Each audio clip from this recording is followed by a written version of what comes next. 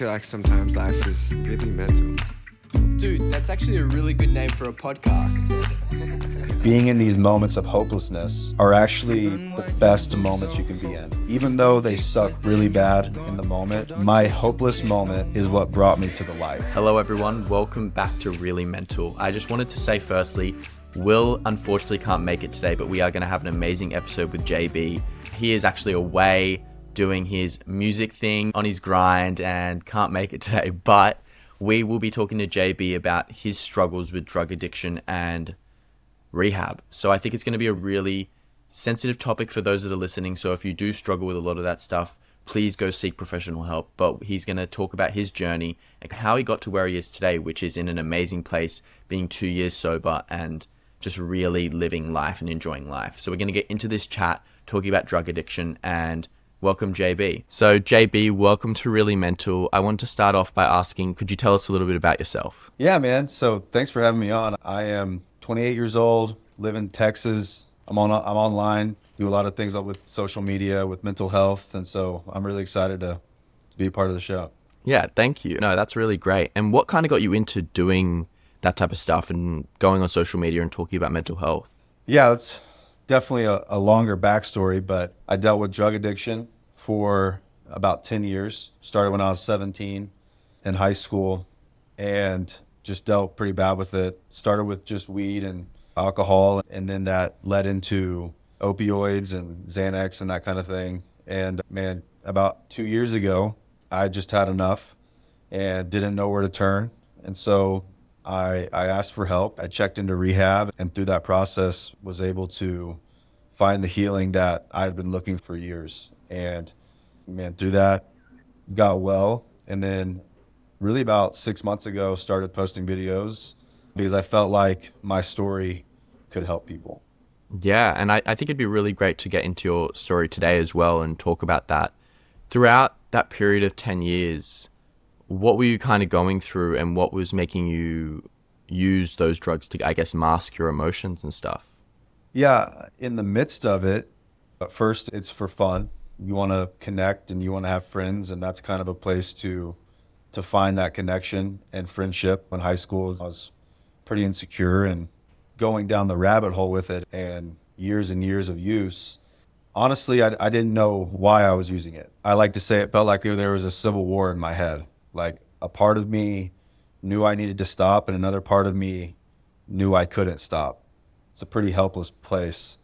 And so looking back, I didn't know that back then, but looking back, it really all came back to trauma, childhood trauma, how I was raised, beliefs that I had about myself, about the world, things that had been traumatizing events that I didn't ever work through. I had buried it. And so really what the drug use was me numbing deep subconscious pain, which consciously I didn't really even know where exactly it came from. I just knew I needed something to feel better. Yeah. And when you talk about that trauma and that childhood trauma, what were some of the things you kind of realized you were going through and you had as childhood trauma, and how did you kind of deal with them? Everyone has trauma. Everyone experiences trauma in a different way.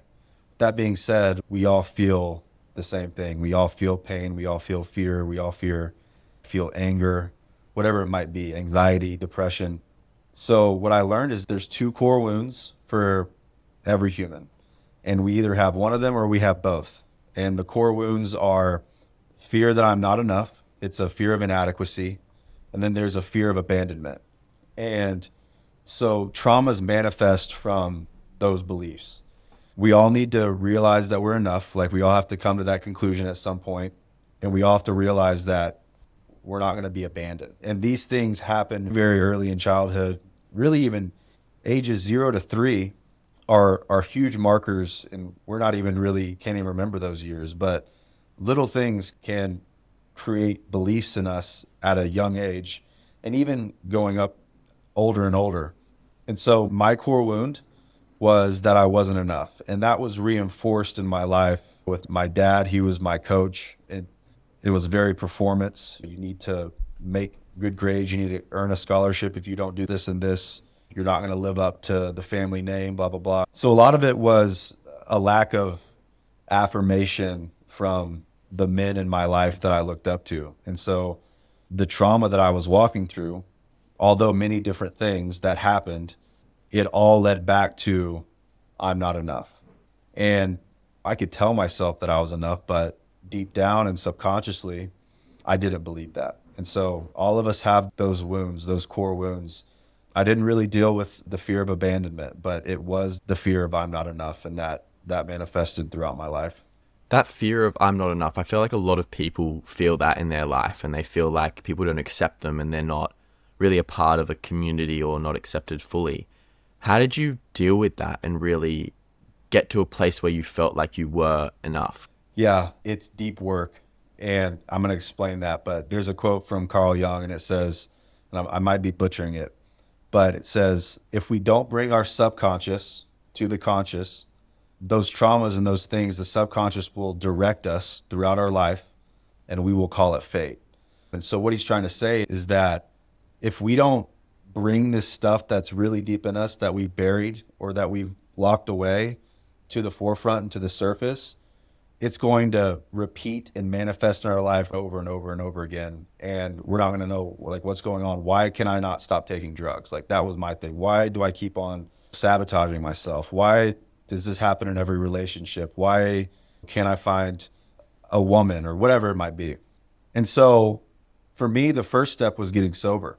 And so when I went to rehab, that sobriety, it's easier said than done getting sober. But the reason that it was so hard for me to get sober is because I didn't want to feel the feelings, the subconscious feelings that were coming to the surface. And so a part of the deep work is sitting in your pain and not sitting in it alone, but sitting in it within community, understand where you're at. And that's what rehab was for me, was being able to sit in my pain, but also process my pain.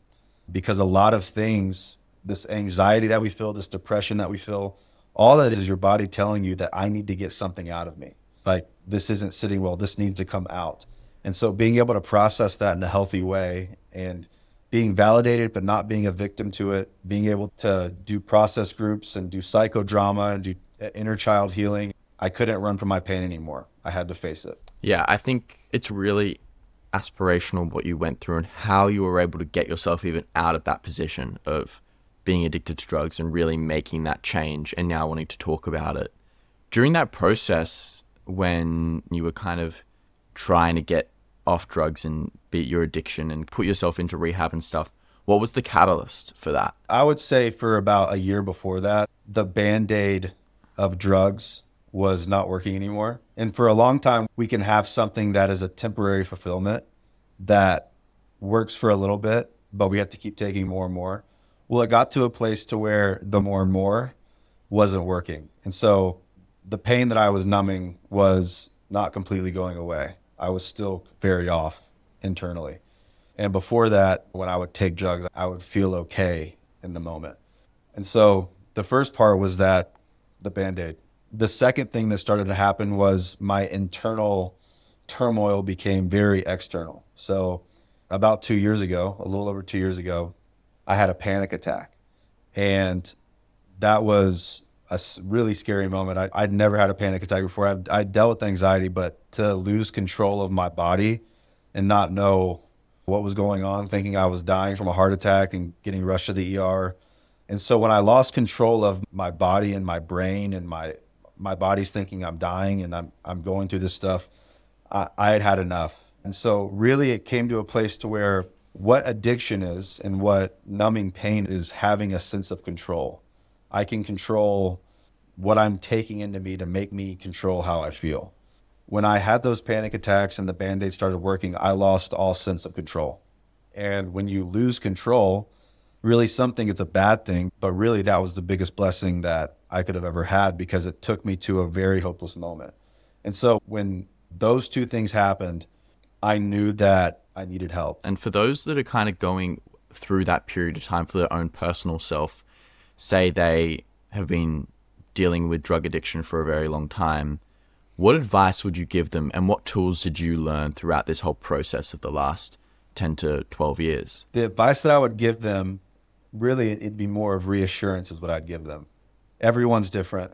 Everyone has a different path to healing. But what I do know is that I believe in God. I believe in the universe. I believe that we're here for a reason. And I believe that the universe wants them to be their best self and wants them to be their truest self. And the universe is on your side. And I want you to know that being in these moments of hopelessness are actually the best moments you can be in. Even though they suck really bad in the moment, my hopeless moment is what brought me to the light. The moments of complete darkness, of utter pain, and not knowing what's next and not knowing if you're going to make it are the moments that catapult you into purpose. And so I want to just reassure them that, hey, it might suck right now, but believe the best and know that, hey, things are going to work out. And this is what I learned, is that if you will just ask for help, get honest. That's step one. Ask for help and get honest. Like, let people know what's going on, and not anyone. People that you trust, people that, and if you don't have those type of people in your life, if you know that people are going to react in a terrible way, talk to a counselor, talk to a therapist, call a hotline, message these guys that are doing this podcast. Like, they will get you connected. Ask for help. And when and not only just ask a person for help, but ask God or the universe for help and say, listen, I'm done. Like, if you're real, like, this is me testing you. I need help. And what's going to happen from that moment is a door will open. And your only job is to be aware that the door is opening and to walk through it.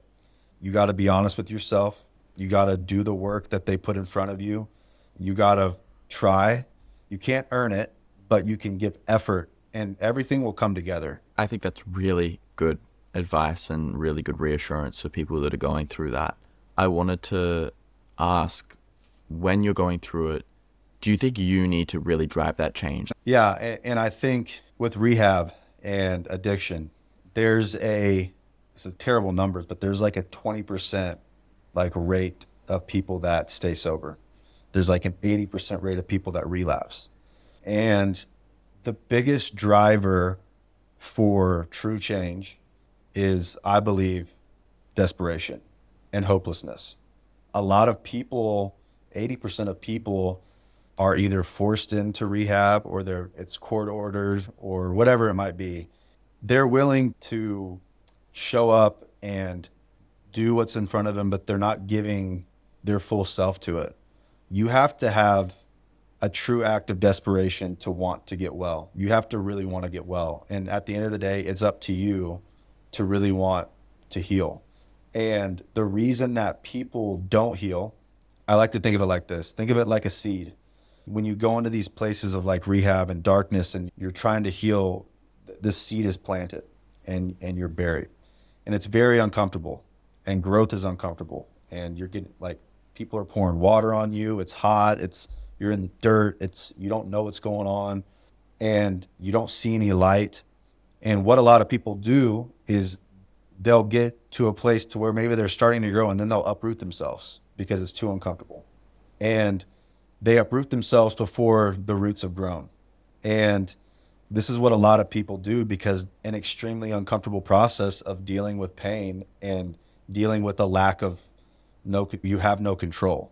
And so what I say is, hey, if you're going to do this, like, be bought in and know, like, I'm at the end of my rope and I have no control and I want to change for the better and I want to be my best self. And I'm willing to sit through the process and humble myself and feel the pain and work through the pain. For those that are around those people that are really struggling with drug addiction, how can we support them? That's a hard question, because here's the thing is, sometimes supporting someone doesn't look like support. If this person is coming to you and they're saying they need help and they're listening to you and they're wanting to help, that's one thing. But if there's a person that is in their addiction and they won't stop and they won't listen, the best way to love them is to put up boundaries. And I'm not saying X them out of your lives, but what I am saying is put up a boundary that is really sturdy to say, hey, I love you and I don't support this. For example, One of the things that they tell the parents is, hey, you got to give them an ultimatum and say, either you go to rehab and I support you and we're going to be behind you, or you keep going down the road that you're going and we'll always love you, but like, you're not going to get money from us. You can't stay here. I'm sorry. Like, this thing is ruining your life and it's ruining our family's life. And so it's hard to put up boundaries like that with people that are in addiction. But if the ones that are wanting to get help, that's when you can really show them the love that you're talking about and get them the help that they need and reassure them and be behind them. But until those other people that don't want the help, you have to love them from a distance. Do you think that process of, I guess, especially with parents and children, like parents kicking their kids out of the home because it's not suitable, can build a lot of resentment for the kid who's going through a really hard time? How do they deal with kind of this sense of, not abandonment, because it's not abandonment, it's this sense of boundaries, but it feels like abandonment to the person who's going through it? So with that, resentments are a huge thing. Resentments are, I believe, the pathway to living a life that is not authentic and it's not you, because you're harboring unforgiveness and resentment. When you go through rehab, one of the big things that they're going to point out to you is a sense of responsibility. And at the end of the day, when these parents are making this decision, it's a lot harder on them than it is on you. Their unconditional love in that moment is setting that boundary. Sometimes love doesn't mean we have to tolerate everything. Love means that we set boundaries, and that's what that parent is doing. What the person has to do that walked through this and got kicked out and is trying to come to terms with this resentment inside of them is realize that they're not a victim. They might have resentments toward their parents, but where were they wrong? They had dragged their parents through this for years. They had stolen money. They had done this and this. And so there's the 12-step program. A lot of people have heard about the 12-step program. The fourth step in the 12-step program is called a resentment list. And what you do is you write down all your resentments. And I had 84 of them. I had a ton of resentments. And you write the first resentment out, and you do this for each one, and you write, what happened? How did this make me feel? And what was the effect of this? On the back, you turn it over and you write the same resentment. And you write, where was I wrong? Where was I selfish? Where did I lie? And what this resentment list is trying to get you to understand is that, yeah, things might have been done to you, but I can point my finger at myself and realize that I don't have to be a victim anymore. Like, I can take responsibility for the things that I've done and realize that maybe some of the things that they did were a response to the things that I was doing. And you have to come to a place to where you can take responsibility and get out of that victim mindset, because victim mindset is a huge part of resentments. We feel like people have done us wrong, but we forget maybe we were a part of it. And there's some things that happened to us that there's no fault that we had in, and someone took advantage of us, but that's a different story. But when it comes to what you're talking about, getting rid of that victim mindset is a huge part of that, and realizing that you carry a part in this as well. How do you forgive those that have wronged you in that process? So it's pretty funny you asked that. So step 4 is the resentment list. And you have this victim mindset and you work through it and you realize that you're at fault too. A couple steps later is called the amends list. You're making amends. You're asking for forgiveness for the people that you've done wrong. Those amends are actually your resentment list. And so the people that you resented are usually the people that you need to say sorry to. And that's a very humbling thing, because you've held these grudges, you've held this resentment in you for so long, but you're coming to terms and you're humbling yourself and you're realizing you're a part of this issue. And so making these amends and these resentments that you had are now your amends. I resented my dad. I resented my mom. I resented this person. Well, they were the people that deserved the biggest apology, but they were also my biggest resentments. And so a lot of that comes with the conversations that you're having with them and asking for forgiveness and making it right and realizing that they love you and that they want what's best for you. And usually they apologize too and realize, I could have raised you better, or I could have done this. And that victim mentality goes away as you gain that true connection with them and come to terms with, things were bad, but let's get through this. Let's move on. Let's love each other. Let's forgive. How did you go through that? Scared. Obviously, it's very uncomfortable. It's awkward. You got to get honest. You got to show who you truly are. My last week of rehab was a week we call Family Week. And within rehab, everyone's coming in at different times. Someone might have been there for 40 days and you got a guy that's in there for 1 day or 2 days. And so it's the full spectrum of people in their healing process. And so my wife came, my mom and my dad came, and my brothers came. And I was nervous because at the end of the day, like I said, my core trauma was that I'm not enough. And so I'm trying to work through the belief that my wife doesn't think I'm enough. My parents don't think I'm enough. Even though I've done all this work, they're not going to get it. And so I didn't scared. And I said, you know what? I'm going to be honest with them. I'm going to be humble. I'm going to apologize. I'm going to take the blame because I have put them through a lot. And yeah, they've also done things, but that's their job to make it right. If I clean my side of the street, God will take care of the other side. And so that's what I did. I did it awkward. I did it afraid. Some very awkward conversations with my dad and being honest with him about who I was and just things that have happened in my childhood and working through that and apologizing. It takes courage to get honest. It takes courage to apologize. It takes courage to take responsibility.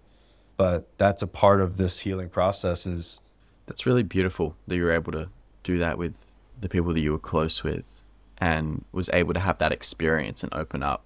Yep. With that process of not feeling like you were enough, how did that affect your relationships? For me, it played out with dishonesty. I was afraid to show them who I really was, because if I were to be honest about who I really was, then I would be reinforcing the fact and proving to myself that I wasn't enough. My relationships were affected by extreme secrets that I wouldn't share about myself and a huge lack of vulnerability on my side.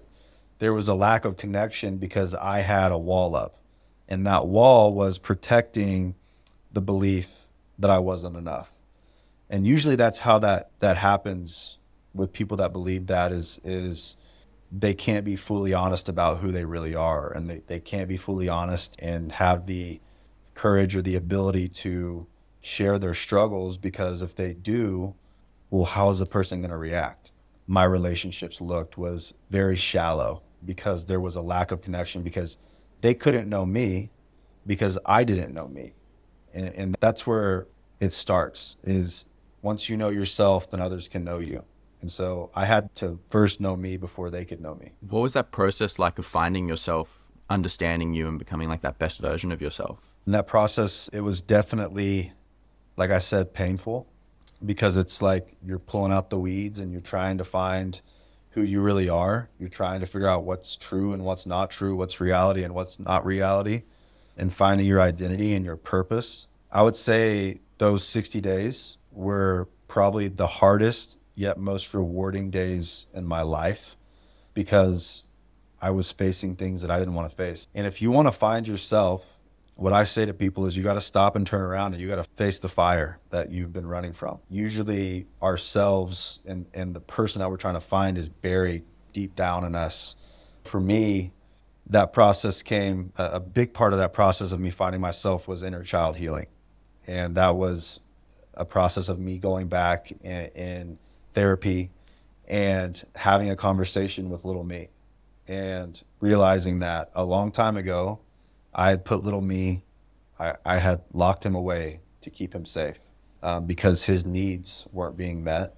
And he had a belief that he wasn't enough. So I had to put on this facade, this lifestyle of secrets, this wall to protect him.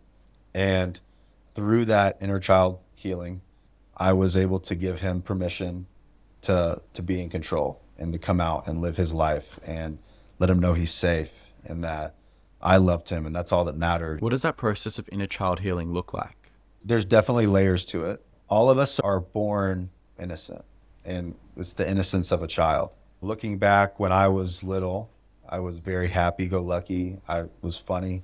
You're excited to wake up on Christmas morning, or you're excited to go on vacation. Like, every day is a holiday. It's like you're excited to ask the questions and be a kid and to explore and all these things. And all of us through life experience things that take away that innocence.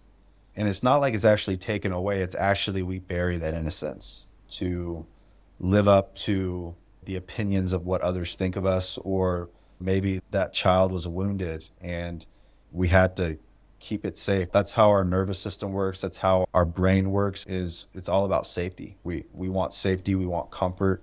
And so what happens as you lose that innocence through trauma and things that you go through, and you're molded into this young adult or teen or adult that is not who he once was or not who she once was. That innocence is gone. So what the inner child healing is, it's a meditation that a psychotherapist or a therapist walks you through. And this is after a couple weeks of therapy and getting honest. And what you do is you go and you close your eyes and you have a conversation with little you. That's really great. I think it's so important to look back on your childhood and your experiences, like you said, and they can really help you for the future as well. When it comes to hard times, what stops you from going to a place of relapsing or going to a place of darkness and not being able to deal with those hard times? Through the healing process of treatment and rehab and groups, what happened was I was able to regulate my nervous system, which is painful because you got to work through all this stuff and you get to a regulated point. And then my logic was able to turn on. I was able to take feelings from my heart to my head. I was able to process things. I was able to think through. I was able to, why am I having this bad thought? Like, what's that coming from? And being able to pinpoint, oh, well, that's not true. And so, yeah, we all have hard times. We all have bad thoughts. We all have doubts. But due to a regulated nervous system and the tools that I've learned through therapy and through rehab and those hard times and really feeling that pain, I'm able to know what's real and what's not real. And so, yeah, like sometimes I'll trip and I'll have a doubt or something bad will happen or something that I wasn't planning on will happen. Well, I can realize that, okay, I'm future tripping right now. Why? I can be in the moment. I can be happy. Like, it's all going to work out. Like, my beliefs are the things that are driving my reality. I need to stay positive. And I can talk myself off that cliff now. Before, it was, I'm just going to jump because I didn't have that logic because I was in fight or flight. What therapy is getting you out of that fight or flight mode to where you can actually have the ability to respond correctly. And so, yeah, relapsing is not on my mind because I have new tools and I have a new comfort, which is God and logic and being able to work through things and know like, hey, that's not something that I'm going to believe. Yeah, I think that's really great that you're able to make those decisions and not fall back into bad habits. With society now, drugs are really common and they're used recreationally, they're used for fun, they're used in all these different ways. What's the reality of what drugs are actually like? What would you say to those that are doing drugs very casually or have it in their life occasionally and that type of stuff? I think everyone has the ability to choose for themselves. My question would be, are you numbing something? And usually that's the thing that's happening is they're numbing something, they're trying to fit in, whatever it might be. I've heard with psilocybin treatment and people that are doing mushrooms and all this stuff to like heal their brain. I don't know. Weed, recreationally, people swear by it. I just know it's not for me. And with weed, on top of that, just some studies that have come out are weed-induced psychosis, which is happening to a lot of young males between like the ages of 15 and early 20s, which is coming from smoking weed, which is because of it's so high in THC because they've manufactured it to that level these days. Like weed it's not like it was years back. And so a lot of people are using recreationally and then they're getting weed-induced psychosis and their brains are turning off and they're hearing things and it's all this crazy stuff. And so my thing is just be careful. Like, I'm not going to ever use again because I know that's just not me. And I like my life sober. I actually love my life sober. Maybe that's not a reality for some people. But I would ask them to ask the question of like, are you healed? Are you numbing? And the drug use, and that's just the fruit of a root. And I'm more focused on the root of it, of why are you using? Because that's where the healing comes, is when you deal with the trauma and you deal with the wounds and you deal with the beliefs, your actions will change. And I guess for those that are listening that want to become the best version of themselves, what advice would you give them? The advice that I would give them is face the pain that you don't want to face. And the fear of the pain is actually worse than the pain. And so you're going to just keep on putting off purpose until you stop and you face that void in you, and you face the things that you know something's off. You know that there's a hole in your heart that, like, and all of us know, because all of us are born with that innate ability to know. We're all wise in that way. Something's missing. And what's missing is the fear that you're running from, and that pain that you're running from, and that experience that you're trying to bury and forget about.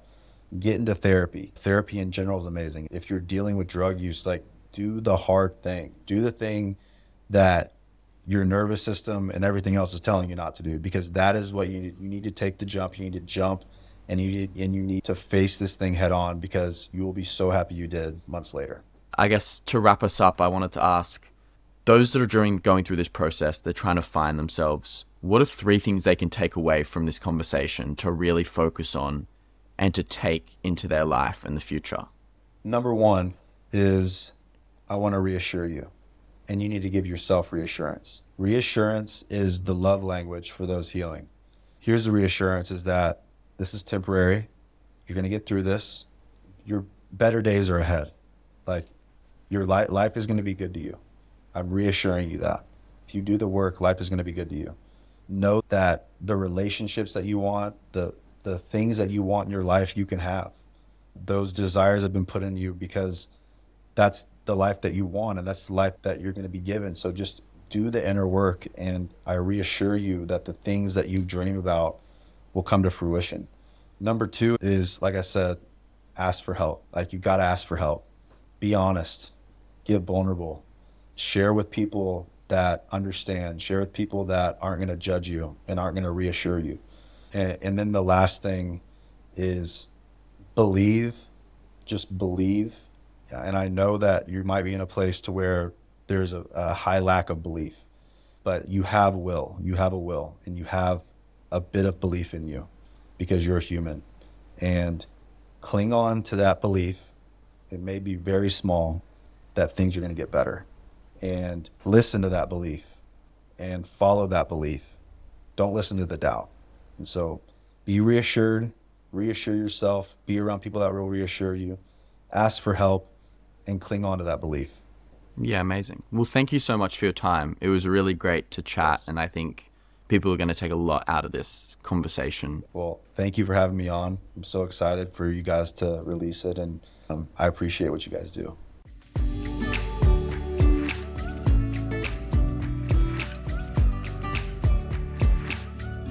So I really loved this episode with JB today. I think it gave me a really good insight into what it's like to be addicted to drugs and the process of rehab as well. I think that for everyone listening, I hope you learned something today, and I hope you got something out of it, and how to support those around you that are maybe struggling with drug addiction, and to let them know that they are supported, and let them know that they have that reassurance that they aren't alone. Because at the end of the day, as we spoke today about with JB, there's 2 things that we all struggle with, which is the fear of abandonment and the fear of I'm not enough. And if you struggle with that, please be sure to go seek help and talk to someone that you really, truly care about. So if you love this episode, be sure to follow us at Really Mental Media and share it to a friend who may be struggling. We'll see you next week for an amazing episode. We've got great episodes every week with amazing guests, and we'll see you there.